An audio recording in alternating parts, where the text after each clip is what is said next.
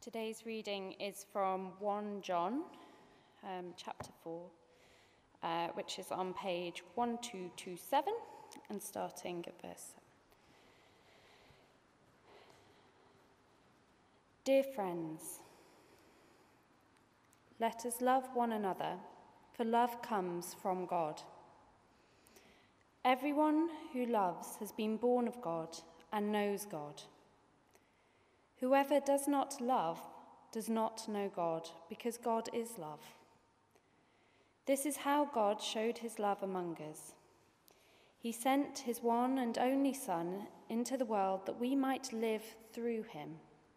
This is love, not that we loved God, but that he loved us and sent his Son as an atoning sacrifice for our sins. Dear friends, since God so loved us, we also ought to love one another. No one has ever seen God, but if we love one another, God lives in us, and his love is made complete in us. This is the word of the Lord.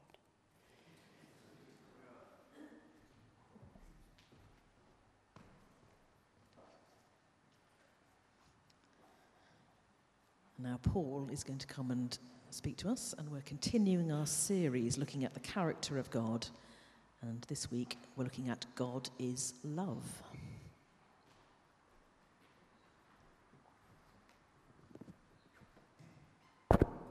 It works. Good morning. I've eschewed the gear around the head and all that sort of thing, so I'm going to be sort of fixed here, otherwise you won't be able to hear me. I hope you're well. That was a question. Are you well? Yeah? It looks like normal service is resumed for the British summer outside, but we've had a good year. So what I'd like to do is give you an overview, first of all, of the ground I'm going to cover.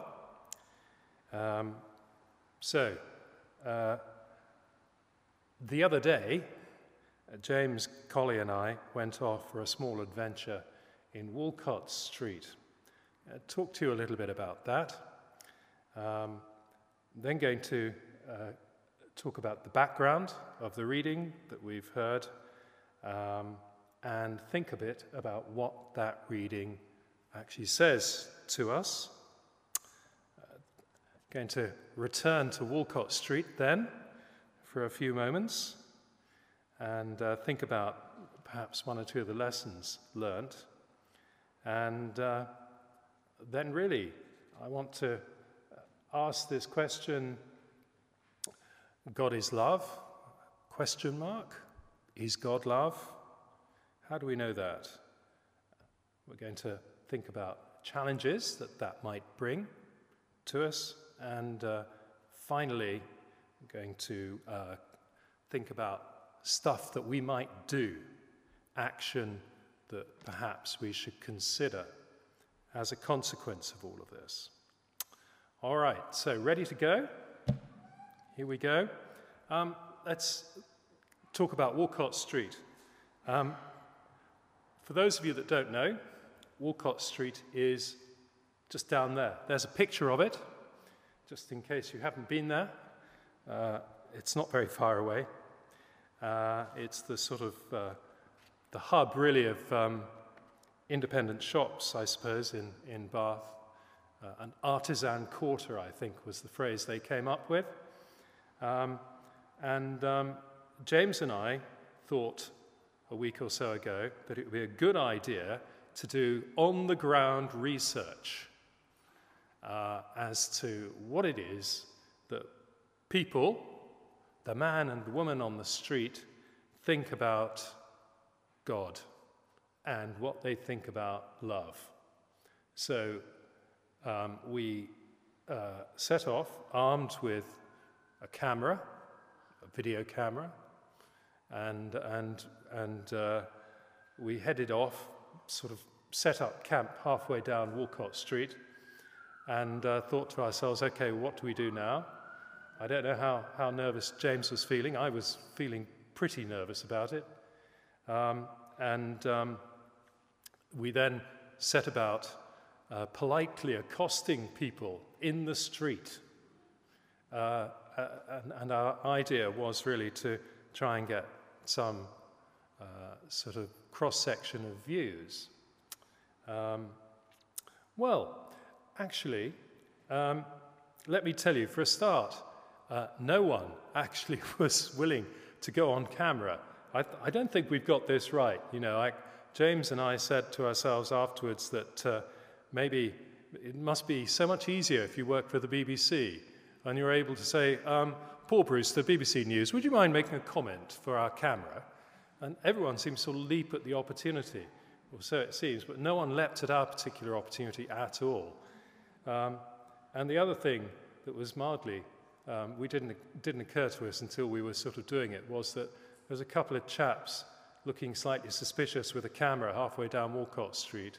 And James said, well, do you know, it may not be a very good idea if we start asking young ladies for comment and to go on camera, because all sorts of implications might be made by that. So we then steered away from young ladies. And anyway, let me tell you just briefly about the people that we did talk to, some of the people, because it was really interesting. We talked to a middle-aged couple who, I don't know, late middle age, I guess. They were both former students in Bath, now live away, and they came into town really to spend a day or two looking around and enjoying being where they had been. And they were having a lovely time till they met us. Actually, it was very interesting, and the sort of conversation warmed up somewhat. He in particular was quite uncomfortable talking about God. And he said so.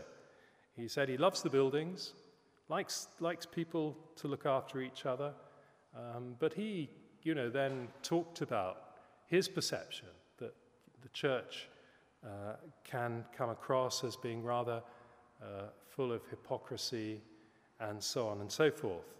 And we got on to the various abuse scandals which there have been over the years, particularly in some branches of the wider church.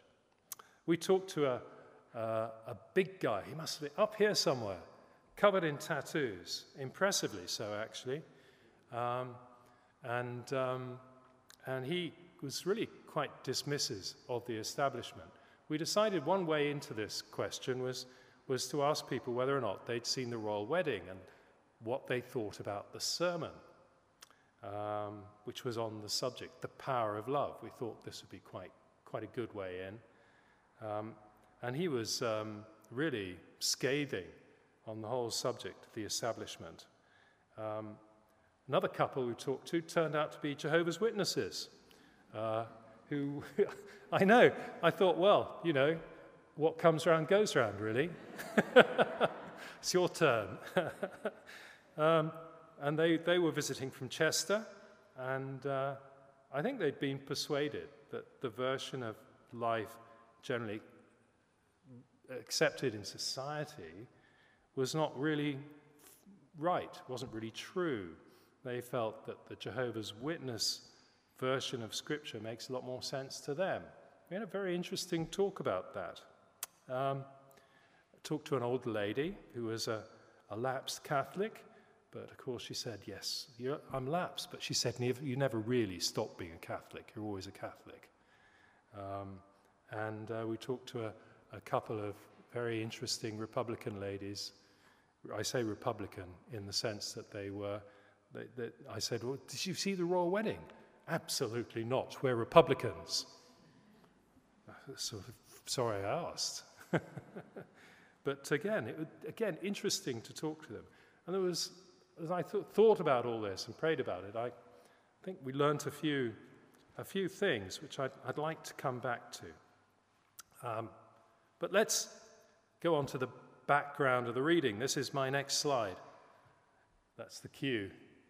And just briefly, I think it's always helpful to have a a clear idea about what it is that you're reading in terms of the context. So, 1 John, it's a letter, a series of letters, actually 1, 2, and 3 John, but 1 John is the first of them.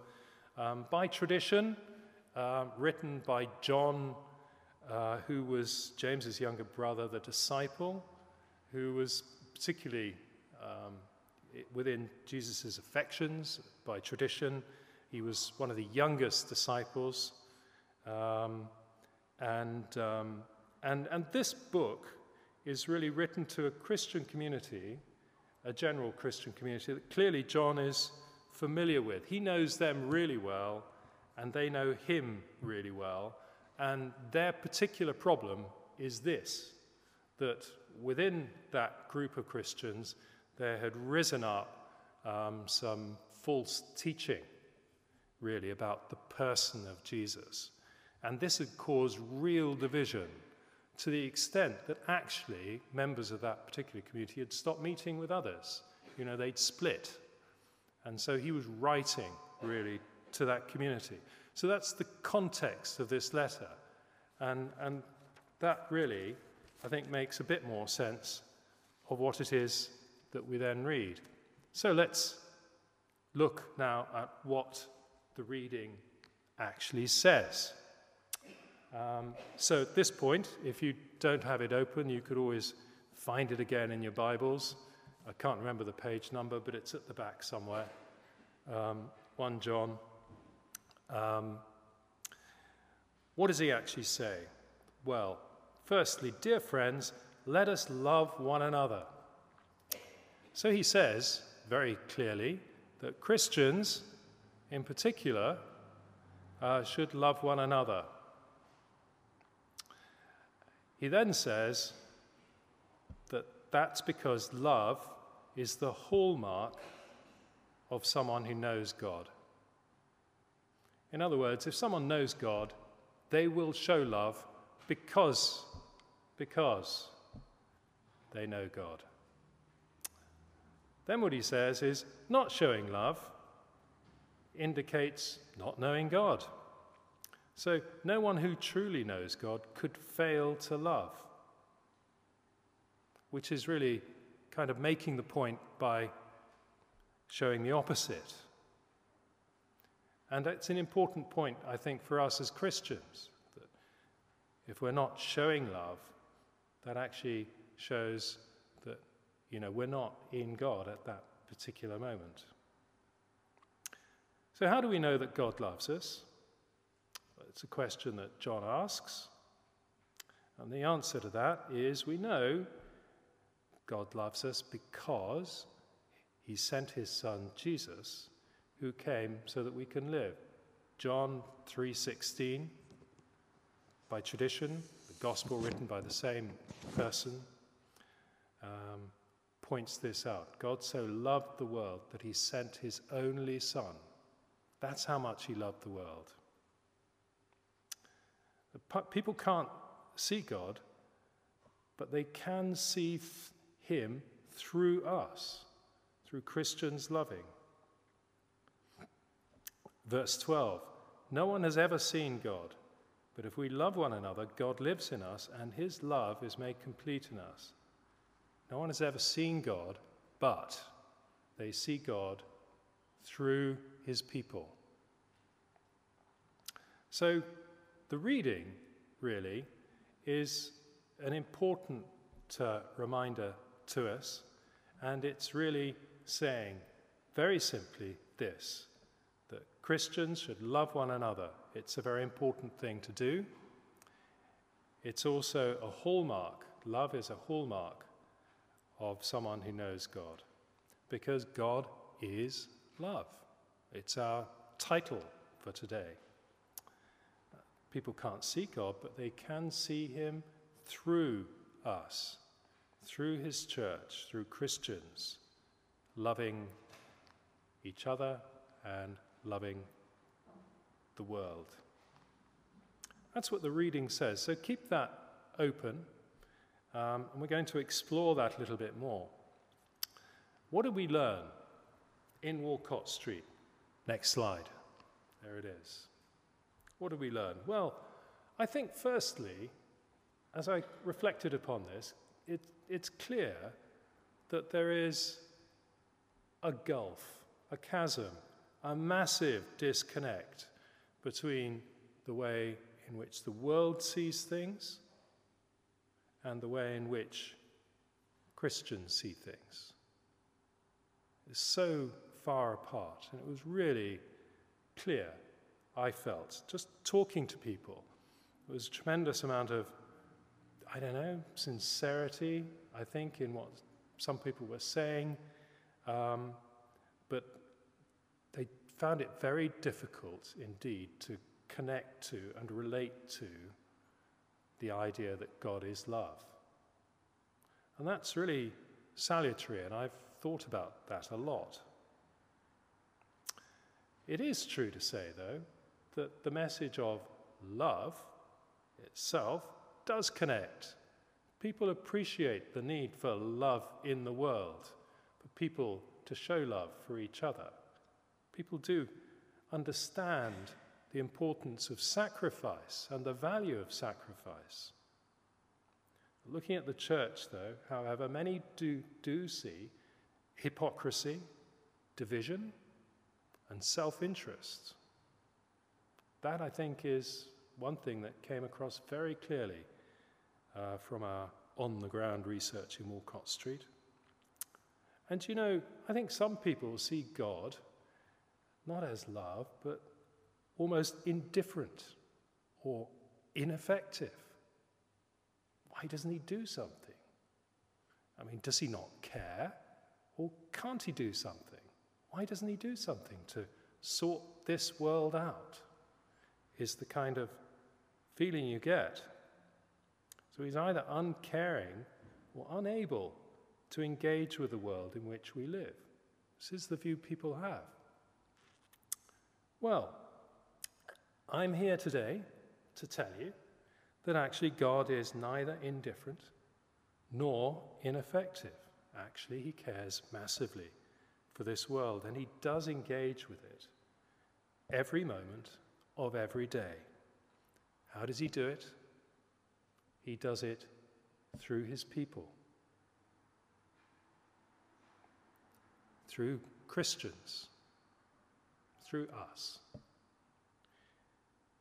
He engaged directly, this is from the reading, he engaged directly with this world, and he did it by becoming a man, a historical person.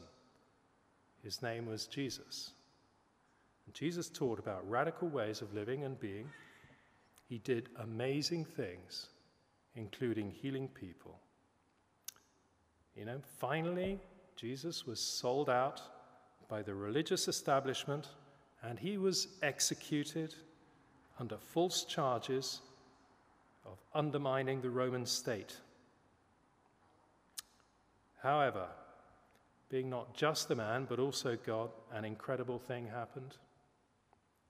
He broke through death, rising to live again, and so doing enabled his followers to know God for themselves personally. And since then, God has made himself known to the world, not only through one person, Jesus, but by his power working through hundreds, thousands, and now millions of people. So don't ever accept the idea that God is neither effective nor caring, because he is effective. That's what he did. That's what God is doing. And that is how God has shown his love to the world. That's what 1 John tells us. So this is the great news of the Christian faith. It's not a set of rules. It's actually a relationship. So, here's a challenge. Friends, do people see God through our love for one another? If not, do we fully appreciate God's love for us? How is our relationship with God the Father through Jesus, his Son, powered by his Spirit within us? So does God get seen through what we do? So it's a challenge for those of us that believe. Perhaps you're sitting here today, you're a skeptic. Deep down, you would really like to believe, but you just can't bring yourself to do it. Well, I would urge you to look at the historic figure of Jesus. Look at what Jesus said, look at what he did, and look at it openly and ask yourself, is God really uncaring? Is he really indifferent? Because actually, Jesus is the evidence that he isn't. What I've got now is I've got a little bit of video for you. On the basis you've probably had enough of me by now. It's about 3 or 4 minutes, and this is actually based around a prayer, an ancient prayer by Saint Teresa. Christ has no body but yours, no hands, no feet on earth but yours. Let's have a look at this, and I've got 1 or 2 reflections on that, and then we'll finish off with some action points.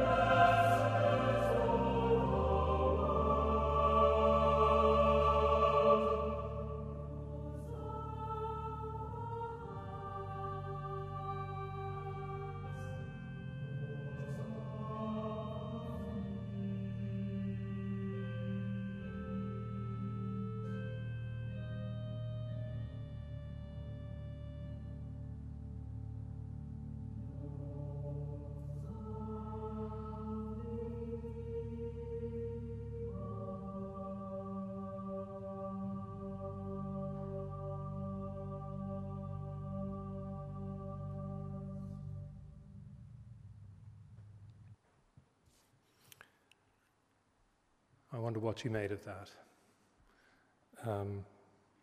I find the concept quite moving and very challenging personally. But you know, much as I enjoy being out on the moorland, striding along on my own, a fabulous day, walking, and the beauty of God's creation, and the fact of the matter is that our engagement with the world is not a question of going to beautiful places and being on our own. It's actually engaging. It's working with people. It's being in dirty, unpretty parts of the world, as well as the beautiful parts of the world. And that's perhaps a thought to hold with you as you reflect on that. So, I've got 4 action points for you, something to take away. And pleasingly, I've managed to make LOVE out of this. Took me a lot of figuring. But I think this is perhaps something for us all to think about and to act upon as we get through the next few weeks. First of all, how can we show God's love in the world? Live your faith. Live your faith. Live your faith. Secondly, others come first. This is how God loves us. He does things for us. And thirdly, I struggled slightly with the V, but I came up with verity, which is a lovely old-fashioned word which really means sincerity. Be sincere, be true, be transparent in what you do. Practice verity. And finally, do be an encourager to those around you. And I think in those ways we can show God's love. God is love. We are his church. It's our job to show his love in the world. Shall we pray?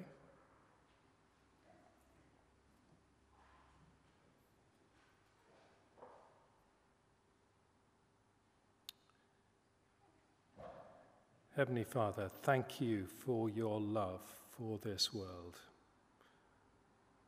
Thank you for your Son you sent.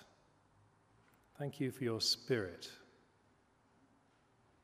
who fills us and empowers us. We pray for your blessing on us, your church, as we seek to be your hands, your feet, your eyes in this world.